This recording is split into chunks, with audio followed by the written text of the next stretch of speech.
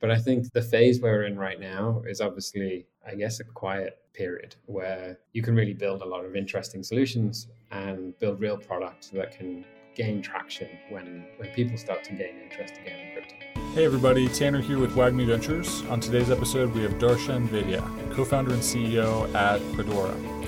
For anyone who's new, this is the WAGMI Ventures podcast where we do snapshots with interesting founders from across Web3.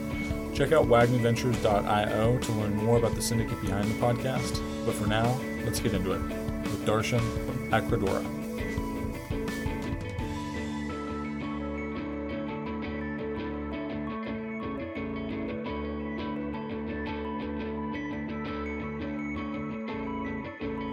All right. Hey, everybody. I'm here today with Darshan Vaidya, co-founder and CEO at Credora. Darshan, how are you doing today? Good. Thanks for having me. Yeah, thank you so much for the time. I'm really excited to chat. So here at the start, maybe we could just talk about, what brought you to Web3 to start, maybe just kind of your story professionally leading up to starting Credora. Yeah, of course. So much like a lot of people in crypto, came from the traditional financial markets, was an options trader in my previous life and was doing that for about 10 or 11 years. And then came across Deribit, which was an early options exchange in crypto, and became one of their first market makers, was running a small fund, and essentially came to crypto more opportunistically as like an interesting market, but then sort of realized its value through a pain point that we had. So we were trying to scale our fund, and that essentially involved accessing credit and trying to more effectively hedge across multiple venues, and found it really difficult to scale our operation without access to more credit and ability to hedge. So happened to be sitting next to a project that was working on zero knowledge proofs and a variety of different privacy preserving computations. And for me, that's when I think the penny dropped about the ability of privacy preserving technology to disintermediate credit. And by that, I mean, how could I prove our creditworthiness as this small fund to someone, but without having to show them the sensitive information that was on our balance sheet and essentially our position. And so, that's when this went down this rabbit hole of trying to figure out how to use this technology to validate creditworthiness. Got it. Super interesting.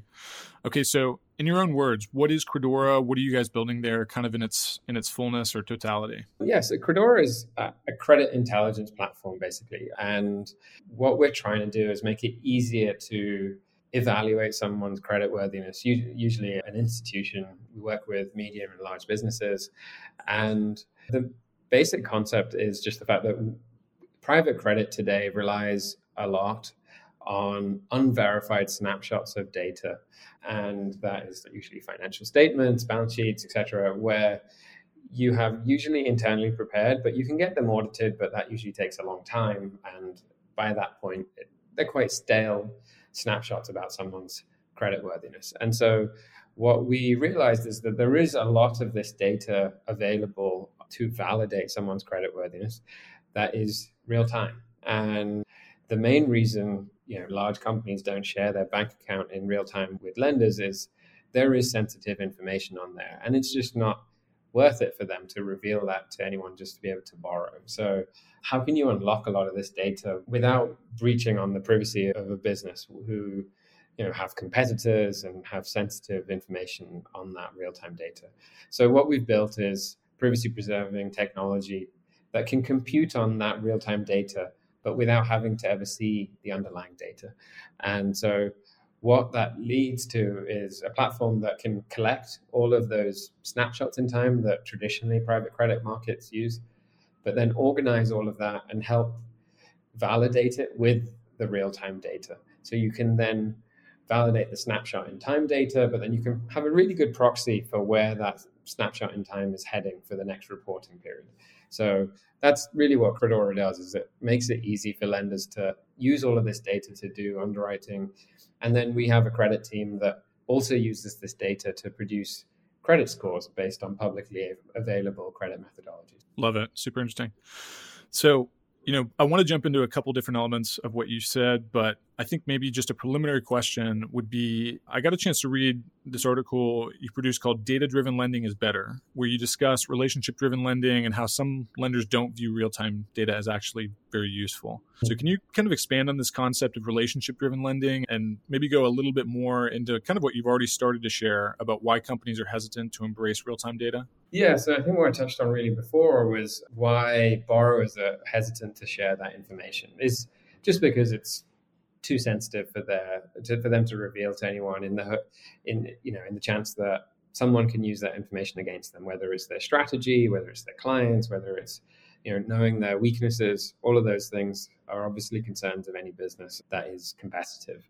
But what we found, I guess, challenging was that in crypto, a lot of the lending, as you saw, that was happening was based on trust and relationships, and not backed up by a lot of data. And so what it meant was that people had over-concentrated exposure to particular counterparties, that there wasn't a lot of data backing up why they should be doing that sort of lending. And then I think the other problem is crypto is a nascent credit sector.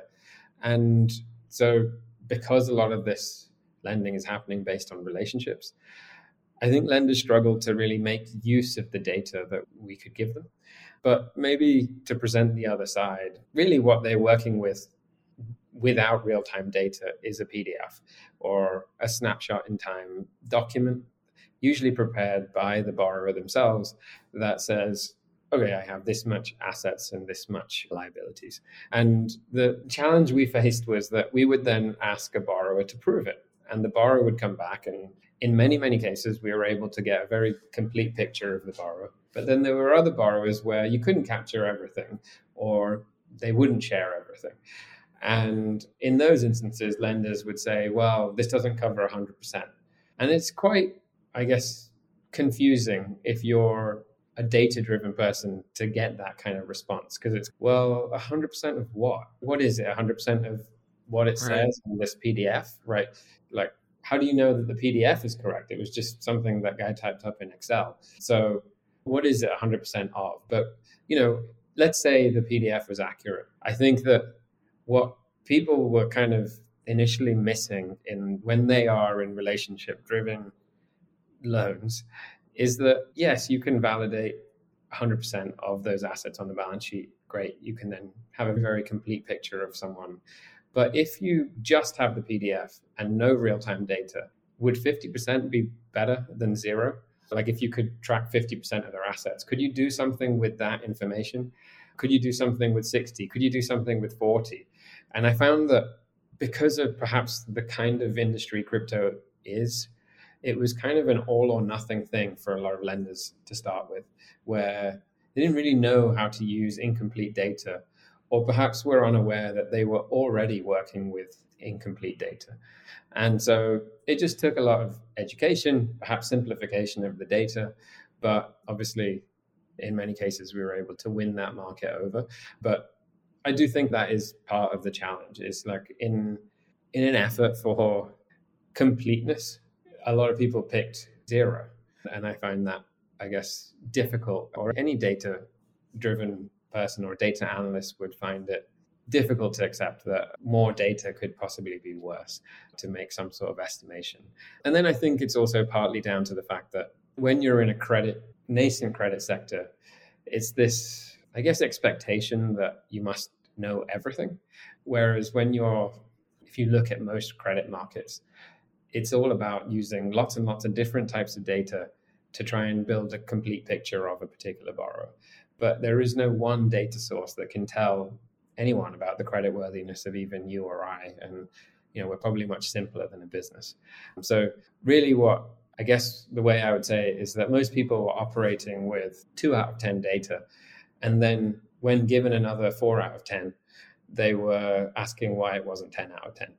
And it was, well, sure, but you should probably work with the 6 out of 10 that we're giving you. And that's, I think, what that article was kind of addressing, is that it should be better to use the additional data. Now, I think where we learned our lessons was, like what I said, is just trying to make that data more consumable, make it easier for people to compare it to the data that they're already looking at. And I think that the methodologies that we built help with that.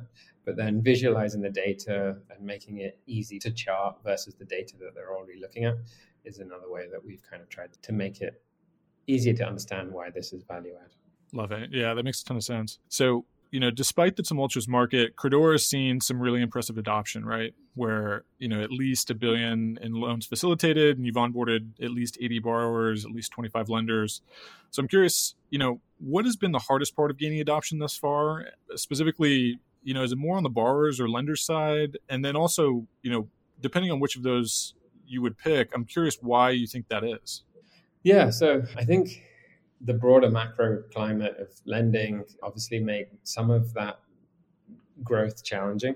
Like we did all of that through quite a volatile year with lending, with 3AC, with Alameda, with various other blowups. And I think what it did was kind of validate why you need data, why you can't just have like a black box lending model where you just keep going further and further out the risk curve without actually validating whether that borrower is creditworthy.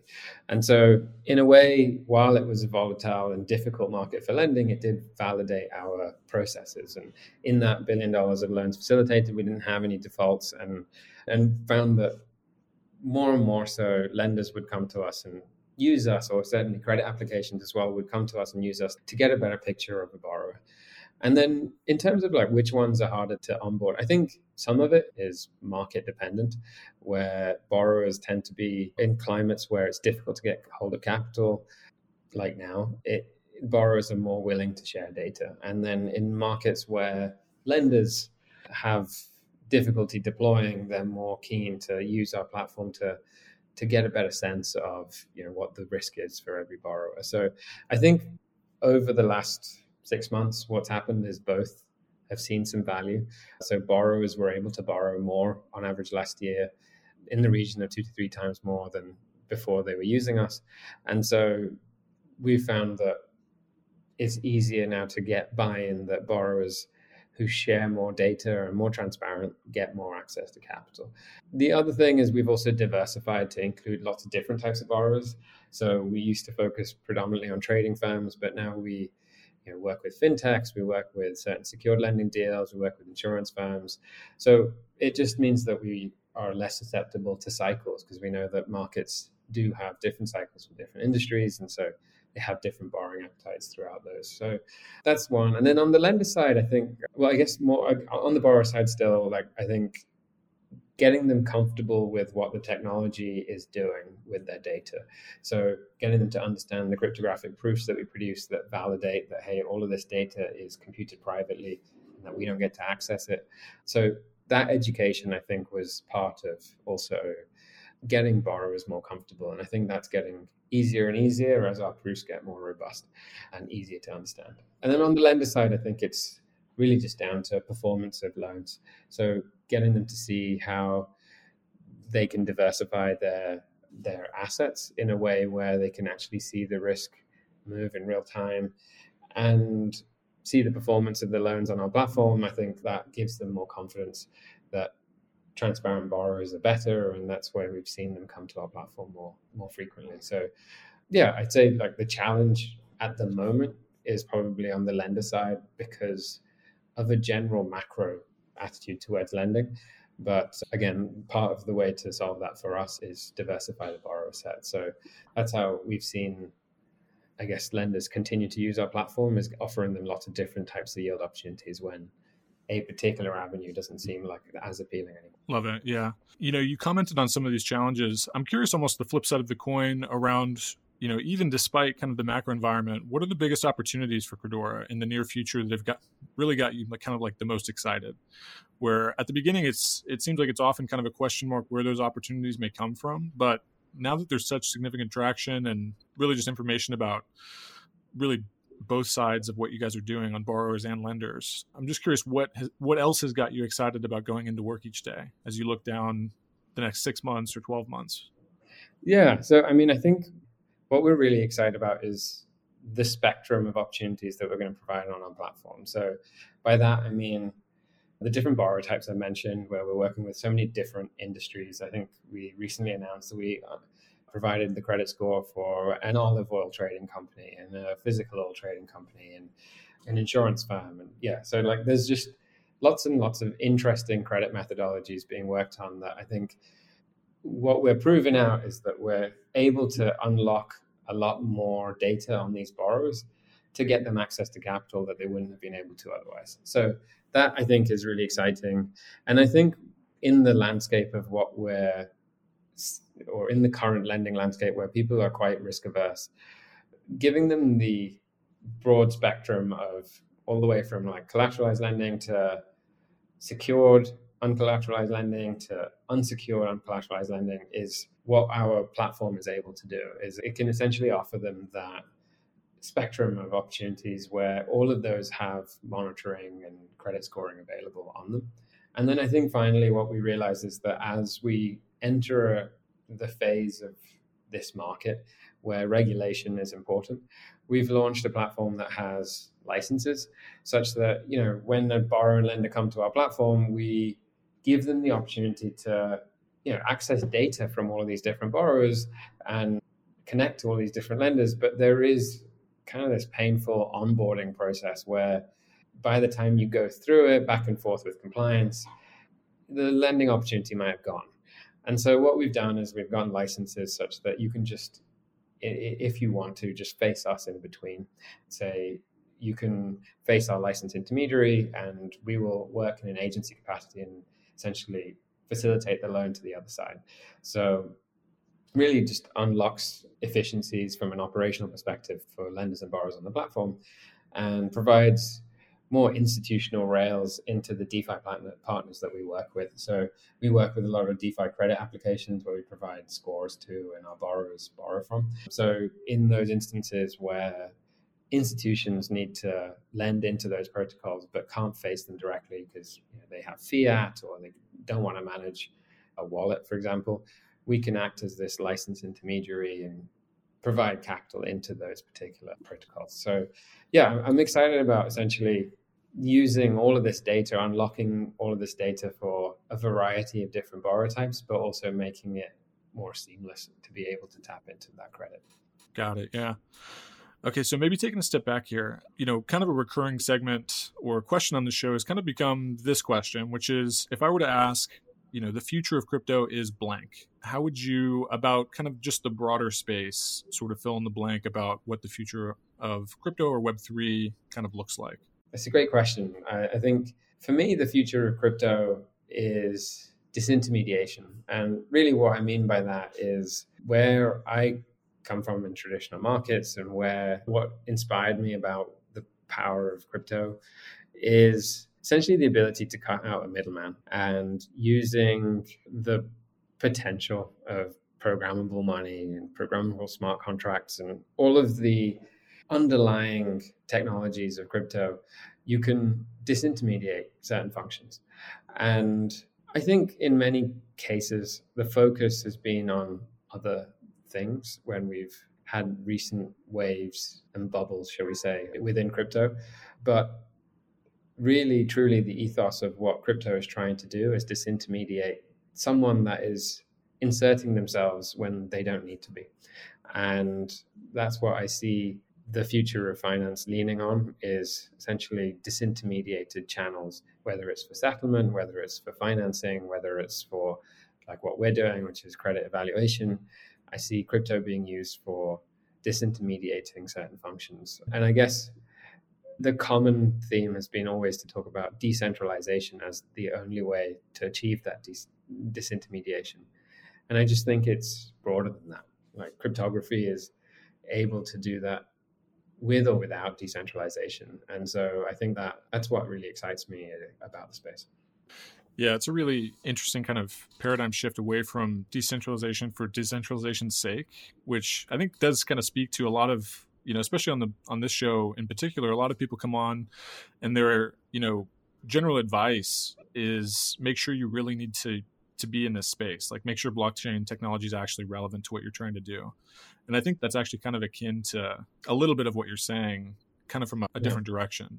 But That's really interesting. So maybe if we were to bracket, predictions, this is actually kind of something I wanted to start maybe asking on this show. So, caveat emptor, any predictions for this upcoming year? Really broad question. Could be, obviously regulation in the US is a big point of conversation. I mean, all kinds of things that you could have predictions about. Is there anything that's kind of front of mind for you that you think is going to happen for, next 12 months, say, that might be an interesting thing to look back on in a year from now? Yeah, I think what really excites me at the moment about crypto is that a lot of people have written it off. And I think that's usually a really good thing not for fundraising, but for anyone that's building in the space. It's kind of usually a time where a lot of really cool things happen. For me, I think that we're quietly seeing a lot of businesses or protocols in the space that are working on real yield products where the yield is not so much based on speculative, risky constructs or Ponzi-like structures, but based more on real assets. And I see that part of the space growing more significantly. I think the credit sector is obviously something that I'm biased towards, but it's so small relative to the size of the industry that I'm really, very bullish about because of how small it is relative to the size of the rest of the industry.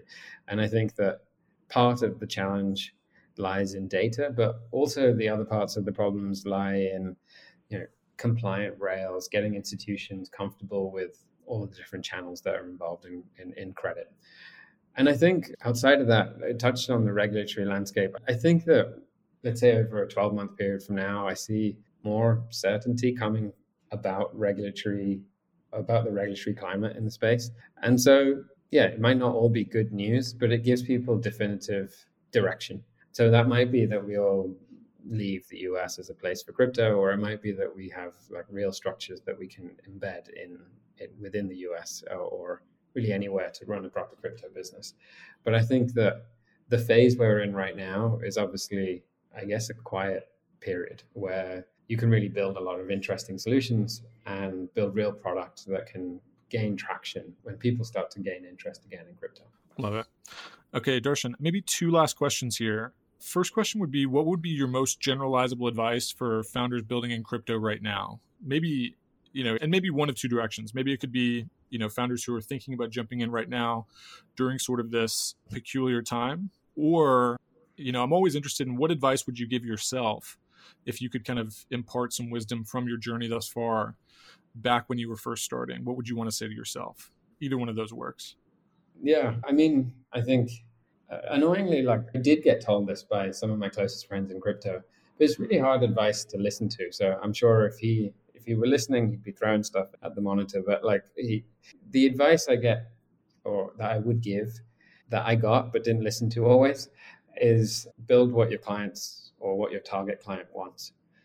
And I know that sounds really obvious, but it's so easy to get wrapped up in your own dream of what you want to build that you sometimes forget who you're building it for, and you're just building what you want to build because it seems cool.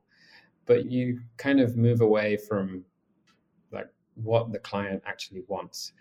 And after a while, you stop going to ask them for what they want because you just want to build the thing you want to build. But it's once you've embedded yourself or entrenched yourself into that view, it's then annoying to go and get feedback that's contradictory. You just want validation.